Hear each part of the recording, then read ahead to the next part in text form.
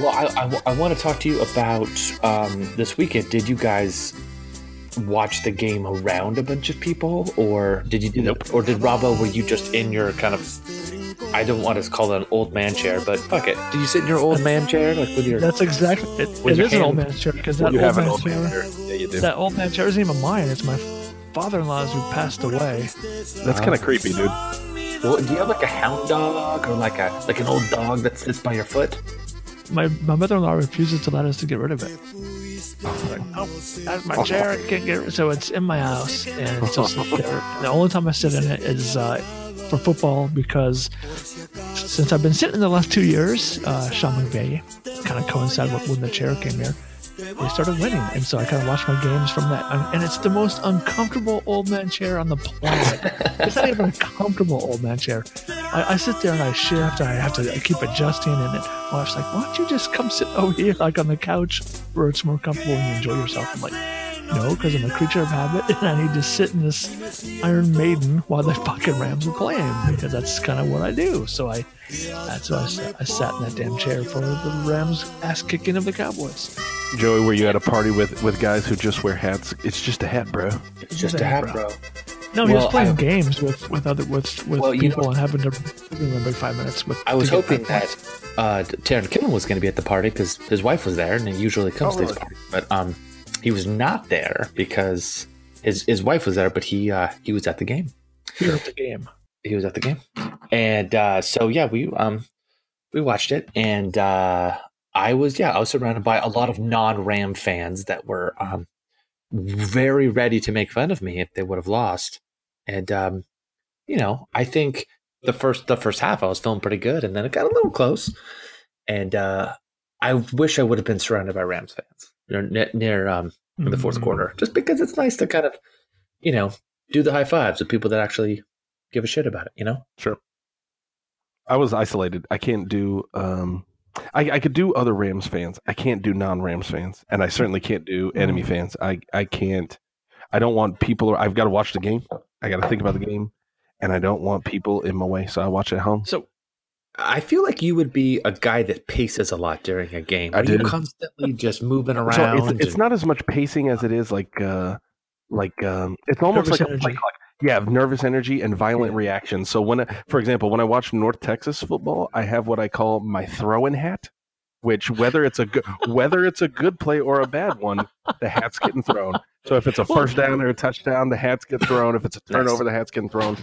The difference of a good and bad play, the hat either goes down violently or up violently. Like, flipping it it's up. It's like a happy throw or a downward angry throw. So that's kind of I can't. For both, for myself and for others, I don't want people to be around me. I'm horrible to watch a game with. That would be I'd be the worst person to watch a football game with. I'm talking, about linebackers and, timeout usage. Nobody wants to be around that guy during a game. My wife has learned as the season has gone on and these games have become more and more important, with the exception of the last two regular season games. They weren't as important, but I kind of become that guy, and she knew that her best spot in the house was another room playing. Oh yeah on the computer with headphones on, not having to listen to me, just be the biggest asshole on the block. I do the opposite. I go in the other room so my family doesn't have to leave the living room. I know what I am. Nice. I know my faults. I know my flaws. What are you watching? You watching on a bedroom TV that's 3x9 or something? As far away from them as I can get for their own sanity. I'm a considerate guy. I have to do that. Yeah. I'm going to probably go watch the game with Nick Martin, the championship game with Nick. His wife's out of town. I'm going to a lake. Yeah. I'm leaving the city. Give my wife a break from my nonsense. I'm going to a lake. I'm going to watch it isolated from other humans. Yeah, it's the way you do it. And Joey, you're going to go to a Hollywood party and you're going to watch it with Taron Killen, right? I've been around him, but I don't actually know him. But I would say that with the next game, I think I'm gonna have like a thing. I'm gonna do it. Invite some friends over. Joey's got the opposite slider from me. Like the bigger the game gets, the more people Joey needs to be around. The bigger the celebrities. He's gonna have Robert De Niro over by the time if we get to the Super Bowl. The president's coming through. We call him Bob. It's just that it's the complete opposite. If we make the Super Bowl, I'm going to Mongolia. I don't want to be around any. I'm going to watch it by myself on the steps, miles from other humans. Yeah, see, I get that a lot from people. Like, oh, yeah, let's watch the game, whatever. And if it's a game that's, I'm not super. I mean, I watch every game, but if it's not that important, it's okay. But if it's one of these big ones where shit matters to me, and we invest all this time, all of us in the site and everyone who does all the stuff we do, we give a lot of time, and I get into it, and I get mad, and I overreact to stupid shit. If you see me on Twitter, you know this. But then I rationalize a lot of things, and then I like to make fun of people who are even worse than I am, and it's just best if I don't share these things with other people for 3.5 hours once a week. It's probably best if I just live in my bubble of assholeness. I just can be in my own little world. Here's why people don't want me in person live during Rams games. You guys ever seen that meme of Miguel Herrera, the old Mexican soccer coach, when he gets really excited and he explodes and he goes like Super Saiyan from Dragon Ball? Have you guys ever seen that meme? Oh yeah. So when Jared Goff ran for the first down, I did that and I screamed out, "Giraffe mode!" Like, can you imagine me at a party? Every person would be like, "Who the fuck is this guy, man?" That's so good.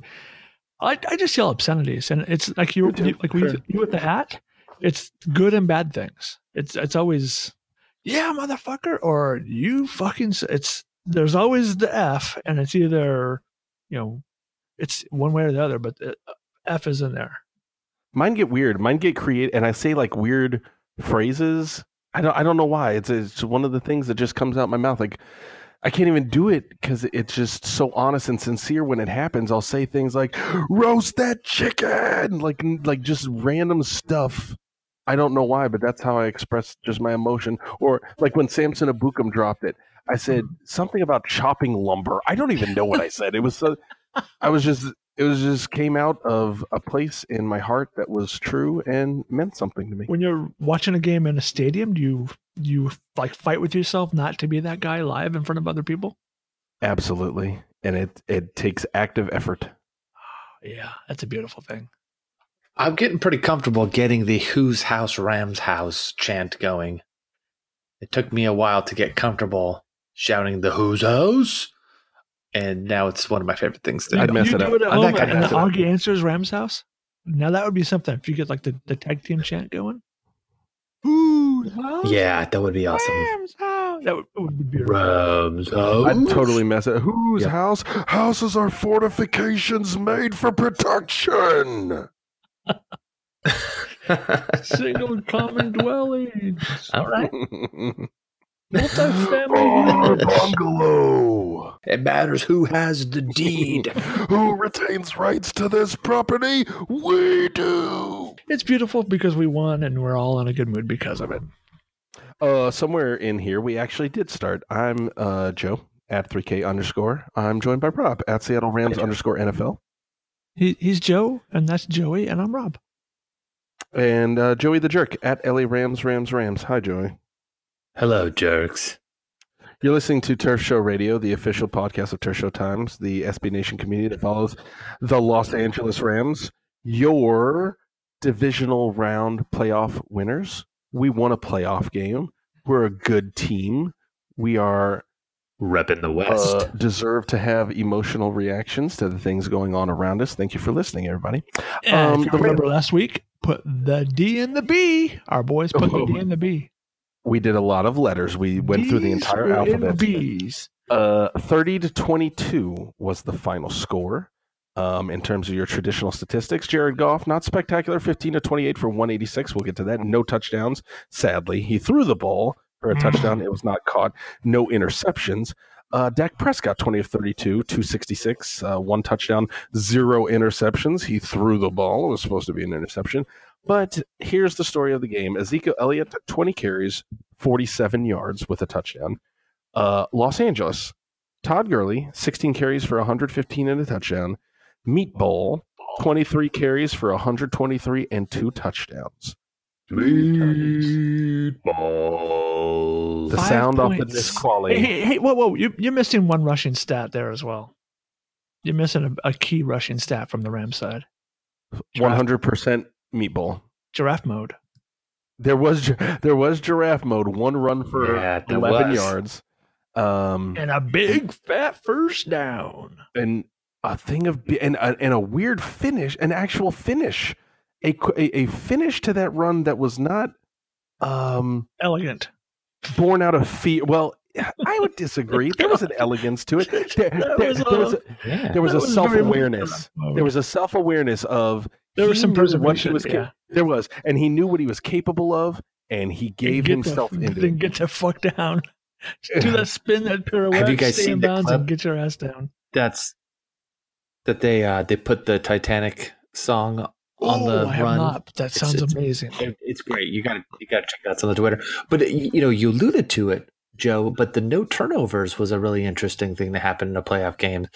Both teams, no fumbles, no interceptions. Well, that was a lot. So Prescott had some interceptable balls. Jared Goff didn't throw one, did he? Unless I'm forgetting one. We didn't even have something that got close to a turnover, did we?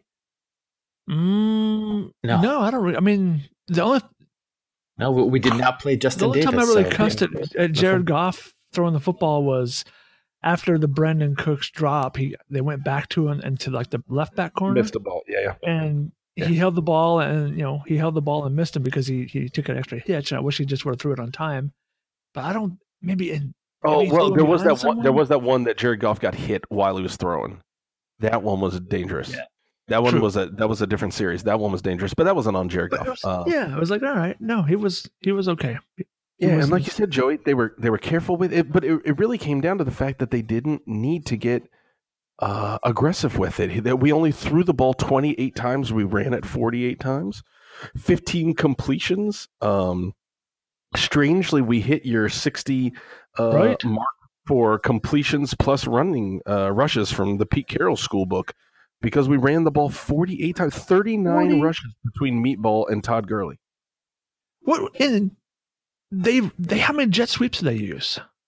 About 5, 4 or 5. Yeah, I mean that kind of came back. It kind of went away for a while, but that was a big part of confusing the shit out of that vaunted linebacking core of the Dallas Cowboys, right?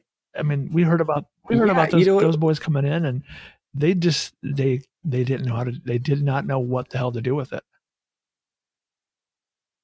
I guess it's a good time as any to bring up that point. I forgot if it was in the OC Register or the LA Times, but when they're interviewing Austin Blythe talking about the game after the fact and saying that they were tipped off by what Dallas was doing on the defensive line and how they were watching the tape, and they knew that when they were doing particular stunts that they would have these tells about, they would have their left hand on this knee, and that they were able to kind of read the defense and really kind of interpret a lot of how their movement was going, and that really helped them during the game. I thought it was very interesting that they would mention that in an interview after the fact.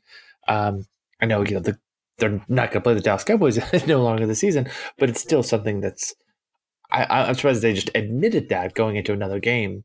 If that's a skill you have, you want to keep that close to your vest. Just for people who didn't see that was a piece at the Ringer by Denny Heifetz. Talked about quotes from Austin Blythe, who said, they're a defensive line that really likes to move a lot. We had a pretty good tell when they were going to do that. John Sullivan, the Rams center, said, they have good players, but we just felt scheme-wise we had a lot of tips and tells on what they were going to do in front of us. Usually they like to play a 3 technique, but if he got a little wider and looked like he was going to play the tackle, he was going to slant out, and we were going to get another movement for the other side too. If the tackle is going to come in, the tell is going to come from the other side. Heifetz asked Blythe how often the tells predicted the Cowboys play call, and he said plus 90%. So it's a combination of players executing what they're supposed to and being prepared, but also the preparation itself. And you got to give the credit for that, obviously, to the coaching staff as well. Exactly. Aaron Cromer. I guess you'd say to whatever degree. Exactly. The assistants and all those guys that work on all this stuff and do all that scouting to be able to make sure that they were prepared. Because I don't know if this is an oversimplification. It's a simplification, but I also don't know that it's untrue. I would say the offensive line won this game, period. Ass whooping. I'm telling you. So there's a podcast from the Dallas Cowboys side. I won't mention their name, but I like some of his draft stuff. I probably shouldn't mention that to you, Joe, because I'm going to hear nothing but grief about it. But anyways, I've liked some of his stuff in the past, and I saw he tweeted out like, "Hey, this is our Super Cowboy Rams kind of preview thing," and they did they had like 4 or 5 Dallas Cowboy blogger dudes together. It's not part of SB Nation or Bleacher Report, but they just kind of did the thing, and they all were just roundtabling it up and talking. And to a man, they were so confident in how the Cowboys' defensive interior was going to whoop ass on Austin Blythe and John Sullivan. And it was glorious to watch the opposite just happen, because John Sullivan probably played the best game he's played all year. I can't tell you another game where they just dominated. Not just him. Who else played the best game? Because I feel like you could say that for Saffold? Havenstein. I mean, they were great. Higbee blocking. Gerald Everett coming down. Everett had some great. As a group in that run game, you can't point to one guy and go, They were awesome. They were amazing, and boy, they just. I hope the Saints are talking about snatching souls this week, because those boys were motivated to kick some booty. That was the quote from DeMarcus Lawrence from the Cowboys. He said, "He's a quarterback. I don't like quarterbacks. My impression is the same. I go into every week wanting to take the quarterback's soul. You get the look in a man's eyes and see fear in his heart. That's when you know you got him. That's how I play the game, and that's how we're going to dictate the game." He did not get Jared Goff's soul. He did not dictate the game. And the Rams asked DeMarcus Lawrence how they dictate. And that was that. Rather salty, OAW, but thank you for putting that in my mouth for 3 hours. I said it in Slack. We dominated the first half, and we had the Samson Abukum drop. We had the 2 field goals that weren't converted for touchdowns.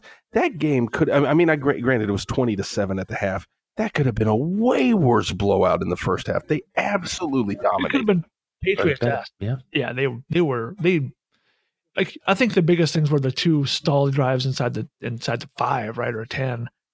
You convert those, and it's not even a ball game at halftime, and even 27. We just ran out of time, because it was field goal, touchdown, and then we had that field goal that they had to rush Zerline out because we didn't have any timeouts, and we can get to that if we need to. But 63 or whatever that he missed. Yeah, did you boys see the clip that Sosa put out today on that field goal attempt? Sosa, if you guys aren't following, follow him on Sosa. Was it on Twitter? On Twitter, he tweets out. He does a lot of game film stuff. And he went back and he was just watching the OL, and he set out an all 22 of that 63-yard field goal. The first guy and the fastest guy down the field, just in case it was caught and returned, was Andrew Whitworth, and he was out in front of everyone by 15 yards. I mean, he sprinted down to the goal line, and Sosa, tagged him, and then Whitworth responded back on Twitter saying, age doesn't matter when you give full effort. It was really cool that Whitworth got back, but OAW, the oldest guy on your team, is running harder and faster on a field goal. What do you think? What do you think he's saying while he's running? Give me that! Get that clapper! Go get that clapper! I think he's talking to his imaginary horse, and he's just saying, "Giddy up! Give me a whole bowl of that!" Go. Don't you got that proper football back on there, Tavon? Don't you? You better put some shoes on them feet, son. I'm gonna come down there and help you. I'm gonna give you the clapper. How good was the first meeting between Andrew Whitworth and C.J. Anderson? Between those two, I see somebody joining the team that like to eat. Come on in here. Here's your spoon, there, meatball. CJ's like that old pit, like, what you got cooking in this locker room, Andrew? Let me get a taste of that. Go ahead. I brought myself a whole head of garlic for you. That's a prepared man. That's the kind of running back I like on my team, ready to go to work. Go on, get your garlic out. You got that Tony Satchery? I know you do. Go ahead, son. Let's make ourselves a stew. You guys see the clip of Peterson, Eagles coach, talking about ice cream after every time he ends a meeting? Did you guys see that? No. I gotta find it for you. So they were making fun of Sean Payton, running in and with a pile of money and the Super Bowl trophy to motivate his guys. And like a day later, someone has a clip of Peterson. Every time he ends a meeting, he's like, "All right, we got some ice cream out here for you guys. Let's break this thing down. Ice cream, ice cream." Like, there was 30 instances of him saying, "I got some ice cream for you guys after this meeting." Can you imagine Ole W and CJ on that team getting ice cream after practice every day? How jealous is CJ of that team? Now that's a good meeting. That's a football meeting right there.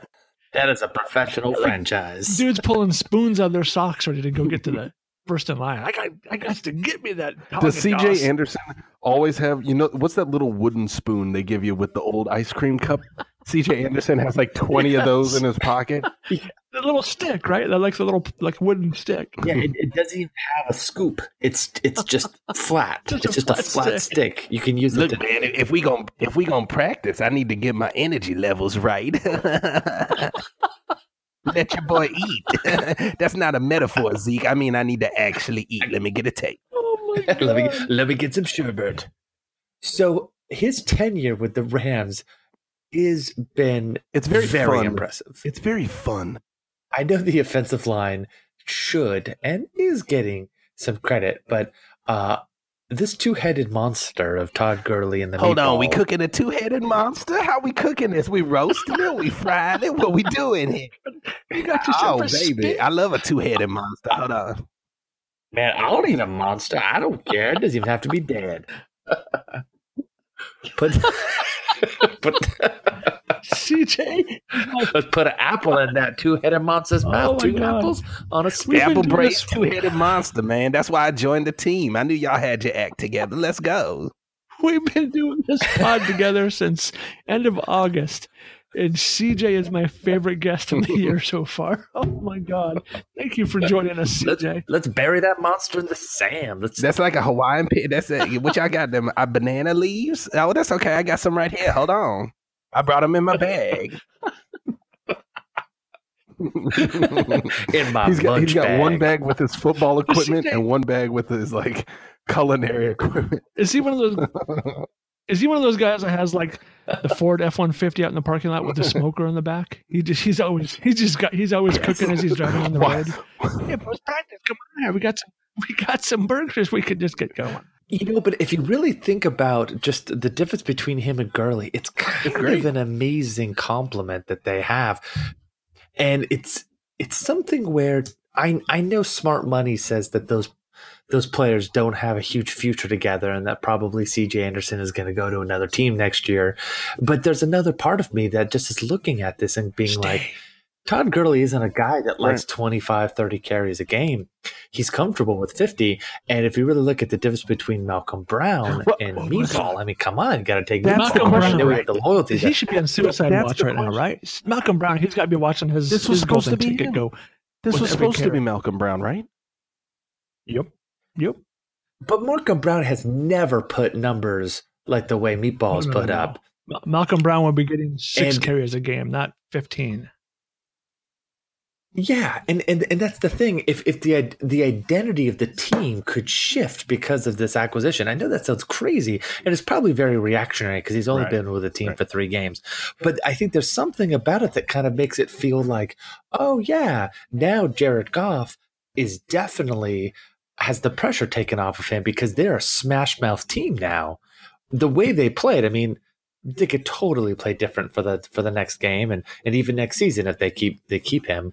But just that identity of what they had in that Dallas game, I thought was something where you could be like, oh, and if you have Goff just a little more accurate, a little more aggressive, I mean, the sky's the limit with that offense. I mean, it was really What's exciting. really cool with these two guys is that they run different plays for him, right? You run the stretch with Gurley and you run power with CJ. They're not running stretch with CJ. Yeah.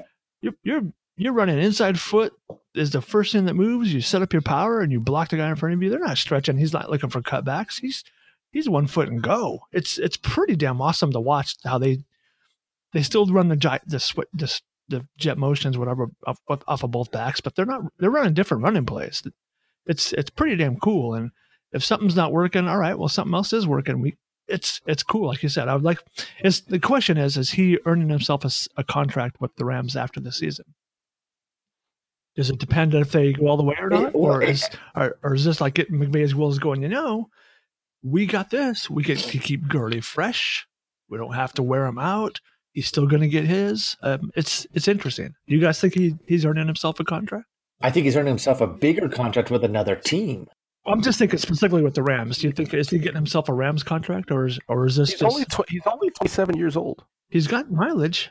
Oh man, I really want him to stick with the team for a couple more seasons, man. I'm loving this. I think this is great. Gurley and the meatball. Let's make some T-shirts. Let's make some bad decisions. It's great. We do need to get a nickname for these guys. We've had Smash and Dash. We've had Thunder and Lightning.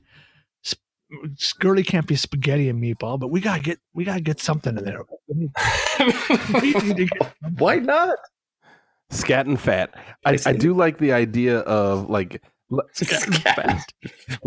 Saffold's agent shows up for off-season negotiations, and his agent's like, my client's looking for somewhere in the year, 3 to 4 years at about $12 million a year. And Kevin Demoff and Tony Pastor's like, all right, we'll get back to you. Thank you for coming in.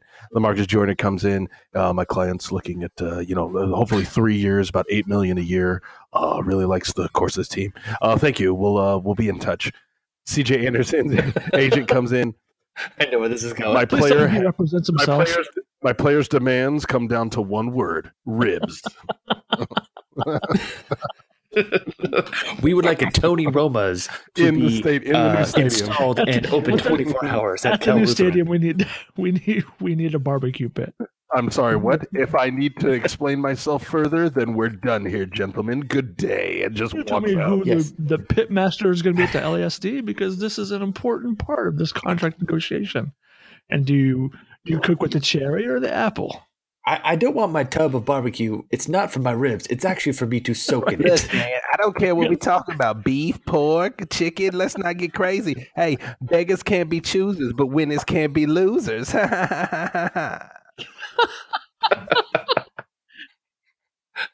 His laugh is haunting.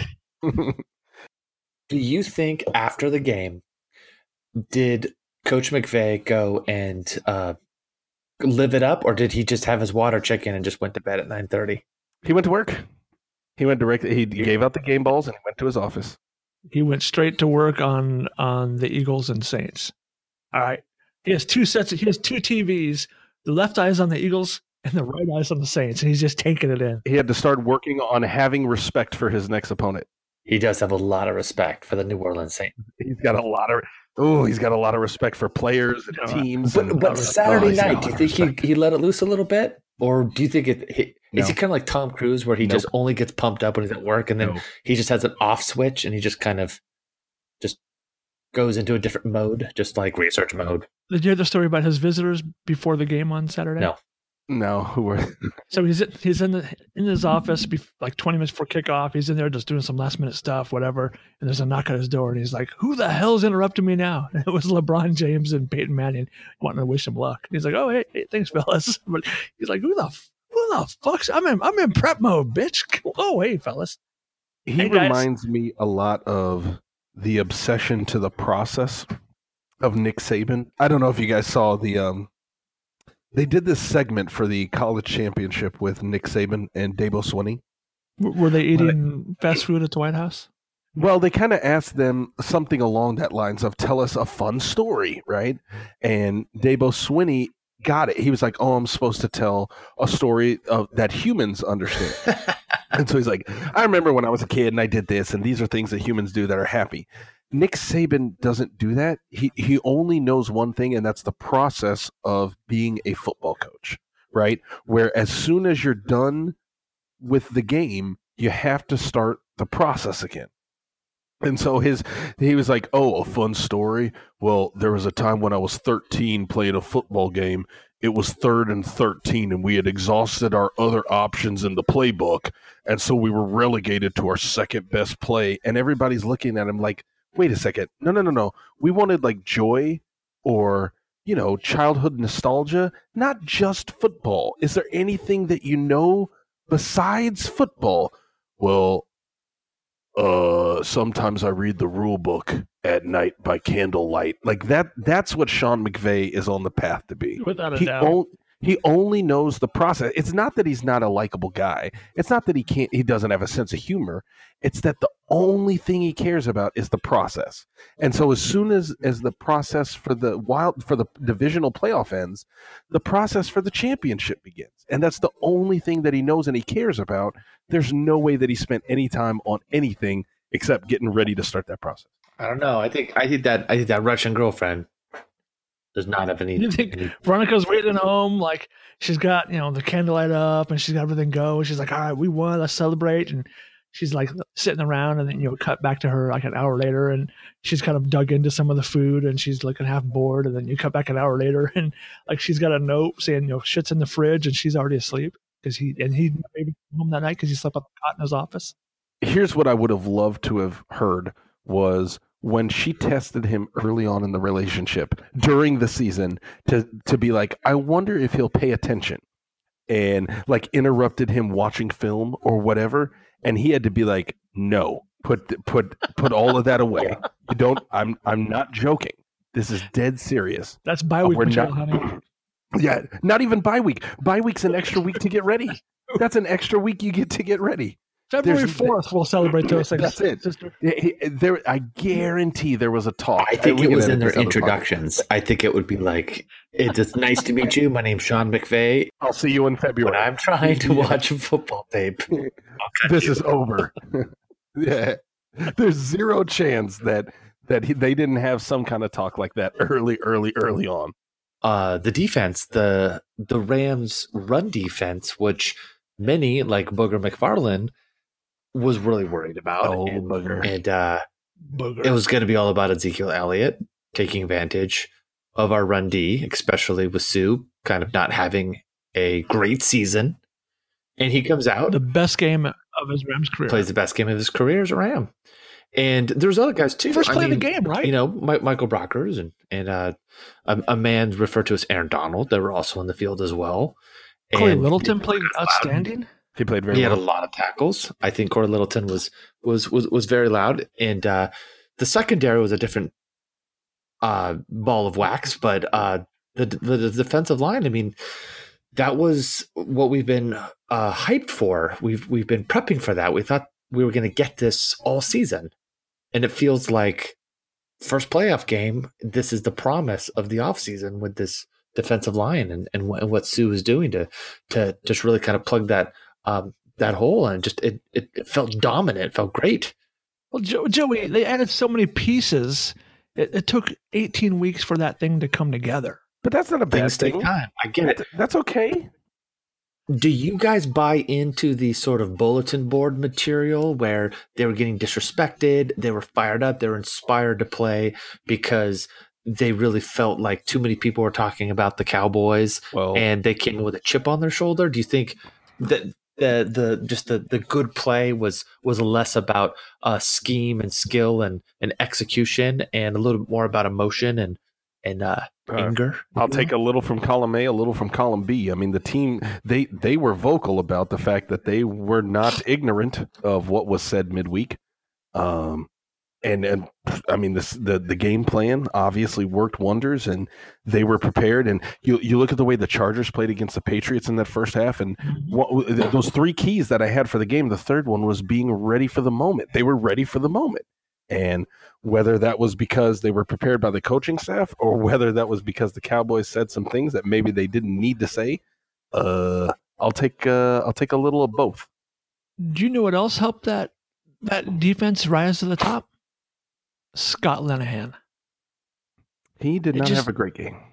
He just seemed, all right, this is what we do. We're going to run it straight ahead, and we're that 4th and 1 play, who thought they were going to do anything but try to smash it up and just I don't know. In a game with it would have made more sense if they had at that point established. Well, that's the thing. If they had established that they were dominating the point of attack, if they're doing what the Rams did, yeah, exactly, it would have made more sense. But they were losing that battle, and to lean into that when you're losing that battle, probably not the smartest call. But that's, I mean, look, if for anybody that hasn't paid attention, for Rams fans, to what's going on with the Cowboys between Jason Garrett and Scott Linehan over the last 48 hours. I think there's a saga there that I'm glad we don't have to live on our side of things. It's the same thing that happened up here last week with Pete Carroll and Shoddy. Yeah. Yeah. Well, that's what happens when you lose in the playoffs. You get a lot of turmoil with the coaching staff. That seems to happen when you lose, and we didn't lose. Last point about this game, boys. The crowd. We heard a lot from a national media and 90% Cowboys media about how the Cowboys were going to outnumber the Cowboys fans were going to outnumber Rams fans, and that this was going to be a home game for the Cowboys. Look, there were a bunch of Cowboys fans, but Robbo, we were there last year for the Falcons. Joey, you were there for the Falcons game. It was 70-30 last year. By all accounts, it was 70-30 this year. I don't know. We saw the Vivid Seats projection beforehand, and that's obviously their job is to sell tickets and to get a sense of the market. I did a radio hit before the game talking about the idea that there's always going to be, especially in the postseason, opposition fans, because you get a chance to go to LA in January and February, and 90% of the country would rather be in LA than where they are in January and February. But on top of that, it's a destination vacation, right? No offense to New England fans. Is anybody really hoping, I've waited all my life to go to Kansas City in January. Right. I've been waiting to take my family there to go to the, what is the museum? The National like Bowling a barbecue Hall of sauce? Fame? Hold on, man. You talking about, shit, I joined the wrong team. Let's go, Chiefs. CJ, come here. I'm not trying to see that. I'm not trying to attend the National Barbecue Hall of Fame. I'm trying to make it first ballot. I think the Raiders are going to see that same thing with as far as like destination. Everyone's going to go watch their team play in Vegas. Right. I think that they have the advantage though of having such a national fan base that I don't think you're going to get the scrutiny that the Rams get, because people know that Raider fans are everywhere. So I don't think people are going to be like tisking if there's a lot of Cowboy fans at a Raiders Cowboys so game. Much tisking. I like that. Well done, Joey. Tisk. But if you look at, I need to give Joe a buzzer, a dump button.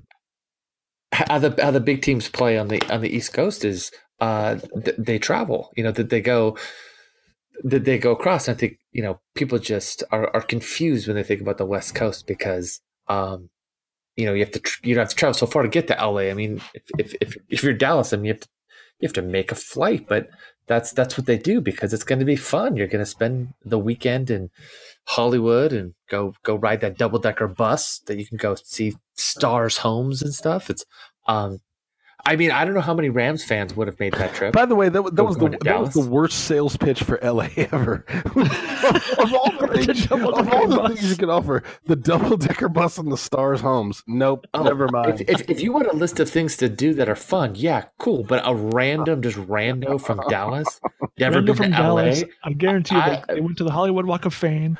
They had himself an In-N-Out burger, ate half of it, threw it in the trash, and said Whataburger is better. And then they went found themselves a 6-pack of Bud Light and watched reruns of The Price is Right.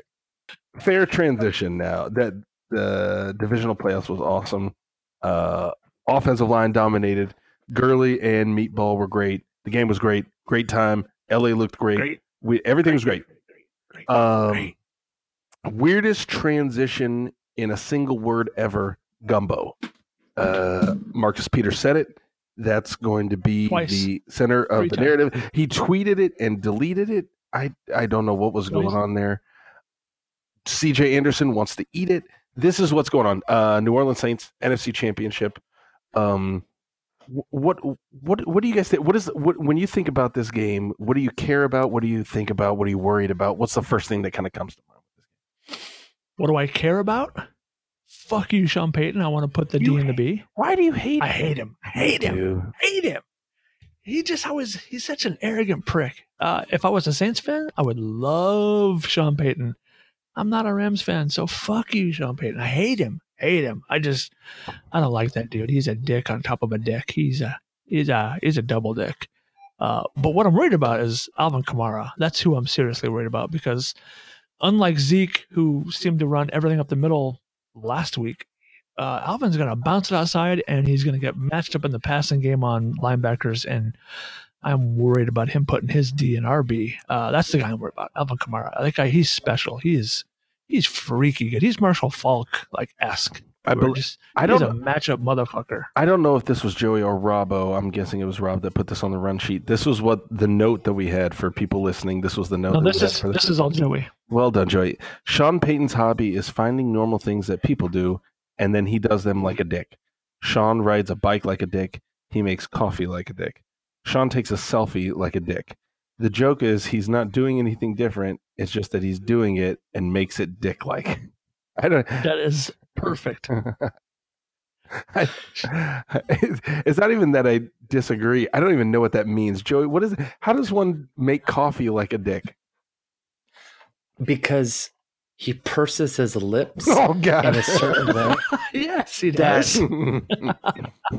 Anytime you look at him, he has this expression on his face, like he just had. He's got Zoolander face. Exactly. He's pulling out Magnum every time. Mm. Yeah, and I just kind of feel like he constantly. I think every interaction he has with a person, when he walks away, that other person goes, "Man, that guy's a dick." That guy's just all the time. Sean Payton is the spouse of someone you work with. You meet him at a party and you're like, the fuck that. I'm never going to a party where that guy's at again. He's a dick. We are not hanging out with the Paytons ever again. He's a dick. But honey, she's my best friend. I don't care. I'm not going. He's a dick. Not doing it. Sean Payton, he cannot lose enough football games for me to be happy to watch him. I hate him. I had to let y'all vent because I don't share the hatred. I'm just indifferent. I don't get it. I don't care about him. He's like other people. I was going to name names, but I won't name names, Rob. People I don't care about. Yeah, there's a note here. Outside of the NFC West, is there a more hated team for the Rams than the Saints? Yes, there is an obvious one that is still in the playoffs that I guarantee Rams fans it's not even close. Wait, if anybody hates the Saints more than the Patriots and as a Rams fan, you're 12 years old. There's no way that you hate the Saints more than the Pats. That might not be true for LA people because when they left, a lot of them divorced it and they didn't care, right? But if you've been like you said, you've been following this team for the last 20 years, fuck you, Tom Brady. You're so obsessed with Sean Payton. Tom Payton. You called him Tom Payton. This is the Avengers. You merged Tom Brady and Sean Payton into a single supervillain. All right. So now you need to take down New Orleans. Come on. This is why you don't watch superhero movies. This is your life. So good. Yeah, totally. You're right. I think it's definitely the Pats. I mean, you've seen people talking about their dream rematch in the Super Bowl is we could end the Tom Brady and Bill Belichick era by beating him in the Super Bowl. I don't know that that's. I don't want to get ahead of ourselves. You've seen that tweet. You've seen that talk, right? The Shaquille O'Neal cat wiggle gif. Oh man, when you start talking about beating the Patriots in the Super Bowl. The way that C.J. Anderson feels about a hot plate of rice and beans, oh man! Nothing will get Rams fans going like that game. The rest of the nation wants to see L.A., Kansas City. I guarantee you, anyone who's been a Rams fan for more than 10 years wants to see that game. You know what's weird is we talked about vengeance all season, and I was like, I don't care. I made fun of you. Oh, Robbo, you like vengeance. You start talking about the Patriots, and I'm like, oh shit. I do have unfinished. I'm like Casper, the friendly ghost. I can't leave. I have unfinished business. I have to stay. If that happens, can we get Sean Payton? I'm still talking about Sean Payton. Can we get Sean McVay to go film their walkthrough the day before? Let's go film the walkthrough. I might do the double dog dare you and do it. What we would need to do is enlist like a contingent of Rams fans just to go to make like a joke about it and go with like Go with like 1990s camcorders and just make jokes about it.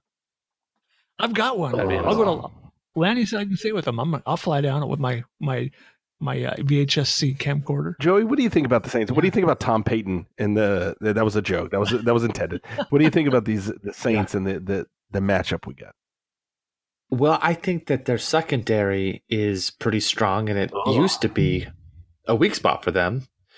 And I feel like they played a pretty high level, and my boy Jared Goff might be grounded for yet another game. Did y'all see the interception by Marcus Lattimore? That was the opposite of Samson Ebukam. Samson Ebukam had an interception gifted to him and dropped it. Marcus Lattimore made a play that I'm not sure some Rams wide receivers of years past could make. I think he's special, man. I think that they really got a high level player. I think when his contract comes up, I think he's going to be making. I think he's going to be the highest paid guy of his position.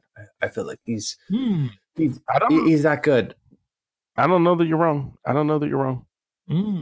But he's young too, so that's probably true.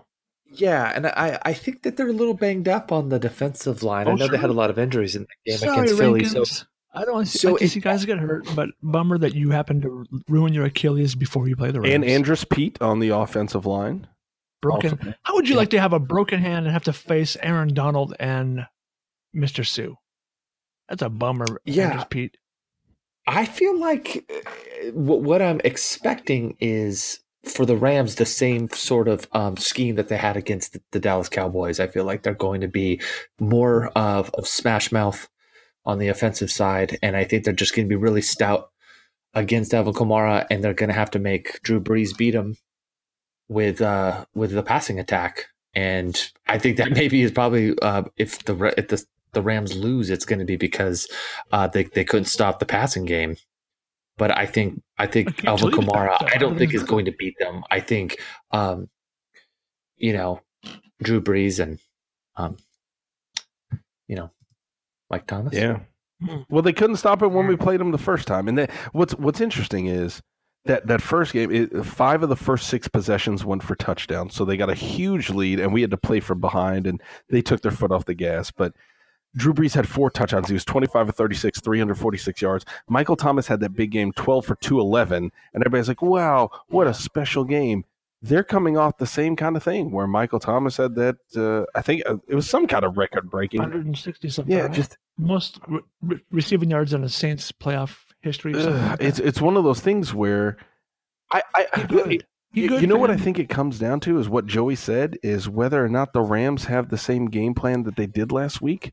Because number one, that could throw off time of possession. Where if the Rams have that same kind of game, and if we run it right, exactly, if we run that game plan the same or operate, let me say that because run obviously it seems different. If we operate that game plan the same way, they're not going to have 6 possessions in the first half, and it places a priority on those possessions. Remember, the one that they didn't score was that Mark Ingram fumble, versus if we say, look, this is going to be a shootout, kind of like the Chiefs game, and we're just going to play this to the hilt from the first snap. We're going to go balls out, and we're going to try to go toe for toe in a shootout. This one might come down to the game plan in a way that the Cowboys game did, but in a more conventional, almost predictable. Yeah. Do you know one big difference between this time they're playing the Saints and the last time they played the Saints? I know what you're going to say, but I'm going to go with, I'm hungry, baby. I ain't eaten in weeks. What am I going to say? You're going to say there's no Cooper Kupp. I know. Oh, bitch, I was going to go with Keep Talib. Come on. Everyone knows no Cooper Kupp. Actually, yeah, I was going to go Cooper. Because if you look at the box score from that game I did today, they had 4 receivers over 70 yards in that game. All 3 of their guys went off, and then their 2 tight ends combined for 80 yards receiving. Jared Goff had a pretty good game in spite of throwing that interception at the goal line right before the end of the half. He played well, but Coop's not there. So could the X factor be Jay Ray? Jay Ray! We haven't seen Jay Ray in a minute. No, you know what the X factor is going to be, Robbo, because I don't know if you have been to New Orleans. I don't know your travel schedule, but Marcus Peters is talking about metaphorical gumbo. But our man, C.J. Anderson, is going to be literally spoon feeding Gumbo the whole weekend. And the man's going to be full as a tick. And he's just going to roll down the field, just smelling like crawfish. And he is all out of fucks. And the man is just going to be just reeking of just jambalaya. He's going to smell like Old Bay seasoning getting off the plane. He's just going to be sweating jambalaya sauce. It's going to be great. I can't think of anything that would make me happier than the Los Angeles Rams tweeting out a video of C.J. Anderson eating a bowl of gumbo in the locker room with Marcus Peters alongside him as they get ready. How concerned legitimately are you about Marcus Peters in this game? Not at all. I mean, let me rephrase that. I'm as equally concerned as not more than exactly because he's not good. He hasn't been good. Yeah, I mean, is he gonna do something dumb again and get another or two 15-yard penalties for just being? So this is the thing. Is the answer? Is he gonna get in his own head with? That's what I'm. Is he already in his own head with this game? But I would go back to that with Amari Cooper. Everybody was talking about how great Amari Cooper is and how great Marcus Peters didn't have a bad game against it. He had that penalty, and I would suggest this. I was a little bit surprised that Amari Cooper didn't get an offsetting penalty on that. No doubt, Marcus Peters deserved a penalty on that one. But I was a bit surprised Amari Cooper didn't get one too. And look what happened after the game. There's no getting around the fact, and we used to talk about this with oh man, I'm getting old. Robbo, what was his name a couple of years ago that we got from the Titans? Cortland Finnegan that we used to have, right? We used to have Cortland Finnegan that would get in people's heads, and that was part of his game. Part of Marcus Peters' game is to get in guys' heads, is to fuck with them, and to make guys deal with the emotional side, the kind of psychological side of football, as well as the physical side. And well, the last time he got Michael Thomas's head, Michael Thomas went out for 200. But like you said, Akeem Talib wasn't on the field, and Marcus Peters was playing injured. And I think we talked about this. There's a professionalism to what he had to do, and the fact that he knew that he was not in a position to live up there. But just because you're not 100%, if the psychological side of is part of your game, you can't abandon that. Even if you're getting roasted, and he certainly got roasted when we did. You got to play the mind games. You have to. And so, is he going to get a penalty? I would almost go as far to say he needs to in the first quarter. He needs to get a penalty for something goofy. Michael Thomas. Yep. Just to let him know it's going to be that. If we were a hockey team, yes, he's the goon. He's the goon of the Rams. He's the enforcer. He's the guy that gets them all riled up. He's the version of Slapshot. He's foiling up before in the locker. Marcus Peters needs to twerk on Michael Thomas. He needs to get out. Sure. I think he needs to play to get that. There's a good chance I got a question if Marcus Peters starts twerking on Michael Thomas, that the crowd just joins in, that everybody in New Orleans is like, oh shit, we go and chop a foul. Let's go. Chop.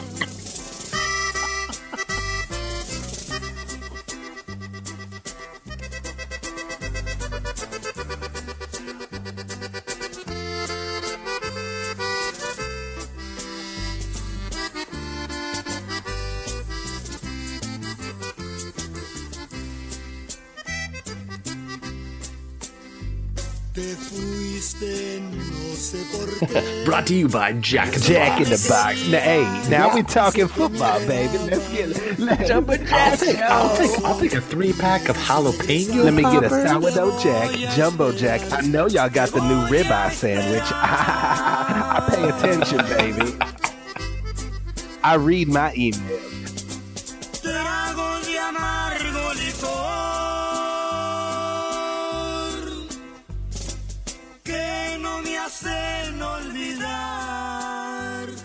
Siento como un cobarde que hasta me pongo a llorar.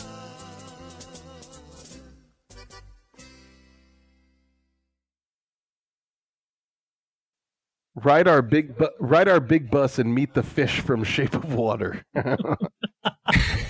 No, they can fuck the fish. An extra 10. How great would that be to go to the Universal Studios and there's a guy in the fish costume from Shape of Water just waving his hand, waving at the kids. And he goes, $15 for a French kiss. Honey, don't get too close to the tank. He's horny. That's not a flipper. Watch out. Oh, shit. Let's get some oil heated up. I can fry that thing. Let's go. We'll put some hoisin sauce on that, man. Hey everybody, it's Neil Patel, editor-in-chief of The Verge. I host a podcast every week called The Vergecast with my friends Paul Miller and Dieter Bohn. We've got a rotating cast of characters from our entire site, which is about technology, how it impacts culture, and how that is all a big cycle that causes us to have a wide variety of feelings that you can listen to every Friday. We've done over 300 episodes in the 6 years since The Verge has been around, but you only need to listen to one, the latest one, to get caught up on everything in tech news. Vergecast is on Apple Podcasts, Spotify, everywhere else you listen to podcasts. Check it out.